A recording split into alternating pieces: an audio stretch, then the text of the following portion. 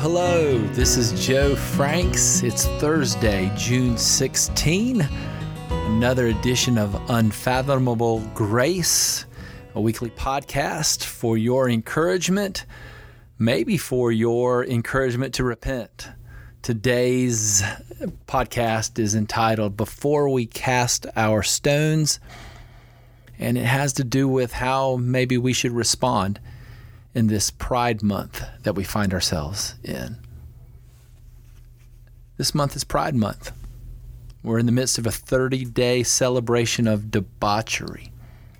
Our White House and other governmental bodies have issued forth their proclamations of support.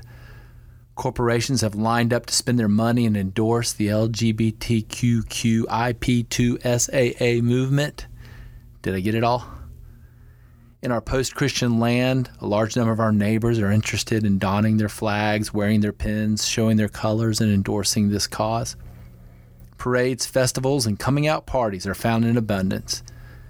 And in the heat of the moment, many churches are scared silent, while some boldly endorse the confusion, lust, immorality, fornication, adultery, androgyny, and lunacy of our day. I know it seems crazy. It might seem ludicrous to have a whole month celebrating sins like racism or sins like sexism, vandalism, dishonesty, theft, abuse, murder, or adultery. Who could think of such? But here we have, for an entire month, our land and other nations celebrating sin and its disastrous consequences. However, to my Christian, straight, Bible-believing, church-going friends, you who are willing to speak the truth, let us together slow down before hurling our stones. You see, we're all cut from the same cloth. We are all more alike than we prefer to imagine. All of us have private sin. All of us have come from the same assembly line of humanity. We've been scarred by our parents long before our being further skewed by our environment. In a real sense, we were all born this way. None of us have been conceived in righteousness. Even before we committed our first sin, we were depraved in the womb. Therefore, our being straight or gay, it is a real distinction, but without a huge difference. We have all suffered a fatal spiritual birth defect. We've all come into this world with a moral cancer. We've all been born carrying the DNA of our father, the devil. Yes, we've all started as godless hellions. This is our natural condition. And consequently, following our birth, all we've done is we've matured in showing our indwelling sin through many different, various public sins. Yeah, our private sin becomes manifest. The spiritual cancer within shows itself in our thoughts and actions and words and deeds. And yeah, the symptoms are not all the same. The particular transgressions or sin titles vary from person to person. But we're all the same in this, that we continually show forth our inner depravity through our external displays of unrighteousness. And then we progress. We have our private sin that shows itself in public sins. And we find ourselves at different times in life, maybe digressing is the better word than progress, going through various seasons of pride. God allows us to wander a long way down the forbidden road. In the process, He kind of allows sin to have its numbing effect on our conscience. What happens? The embarrassment factor of our iniquity diminishes. The old man comes out of hiding. He comes out of the closet, and shamelessly, publicly, arrogantly, we practice, parade, and promote our sin. This isn't a homosexual thing. This is a human tendency thing. But thanks be to my God who graciously steps in from time to time, rescues us from our arrogant self-worship. He rescues us from our walking in pride in our sin. So if June can be Pride Month, maybe July can be Humble Month. We can all engage in education, acknowledgement, repentance, right practice, and humble love, sinners, straight and gay alike. Let me walk through those real quick. Education. Let's jump back in the Word. Let's read the good words of Scripture. We can reacquaint ourselves with God's revealed truth that applies to every ethnicity, culture, nation, community, sexual practice, and generation. Man, it's good to know what the good God thinks and says. Acknowledgement. Then let us realize that what He has said is true and right and beautiful.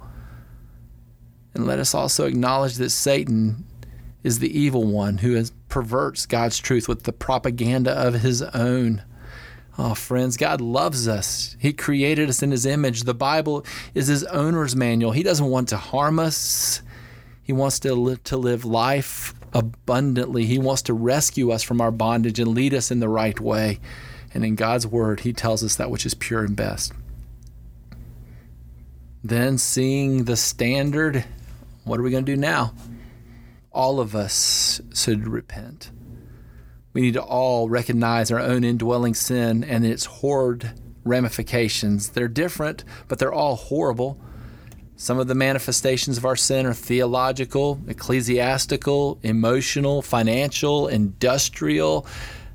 But some of the ramifications of our sin are seen in relationships, in our sexuality.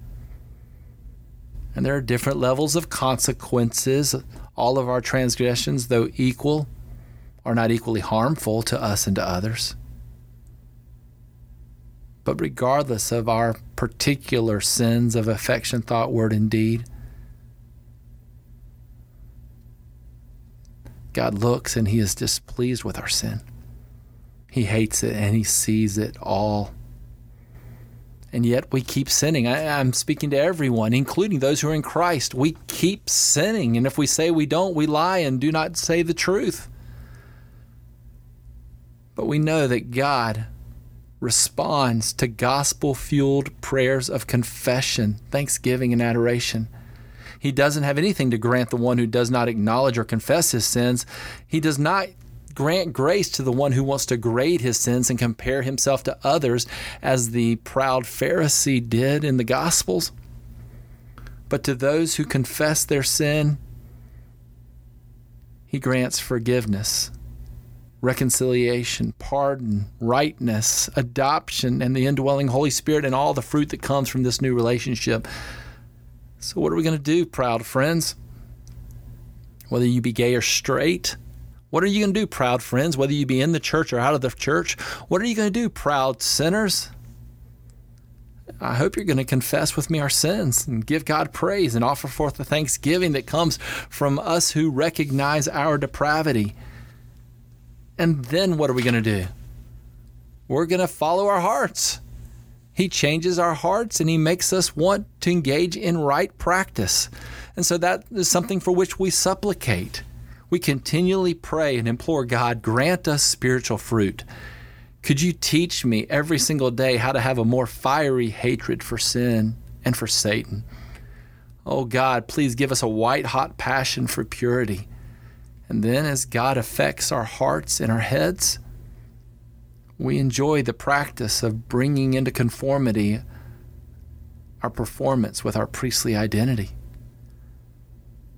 And then recognizing what God has done and is doing in our life, we end with humble love. After seeing ourselves as the chiefest of sinners or the worst kids on the block, after rightly beating our breasts, having nowhere else to look and nothing other to say than God, be merciful to me, a sinner, we lovingly and boldly reach out to our sin-cursed and proud neighbors and try to get them to be impressed with gospel truth. So, can I model this? Instead of casting stones, can we fall on our knees and ask God to forgive us of our pride? Can we live the humble life? And can we invite others to follow us as we run to the cross? Let's pray. God, regardless of our alphabetic preference and proclamation, whether we be straight or gay, you are so good. and we are not good. This minister praying right now is no better than anyone listening. Lord, I know my proud sins. I know my public sins, and I know the private sin. And I deserve nothing but the divine wrath of God in this life right now and in the next. That's what I deserve. I am not without sin, and I have no stones to throw. And God, I have no clue why you give different people different temptations.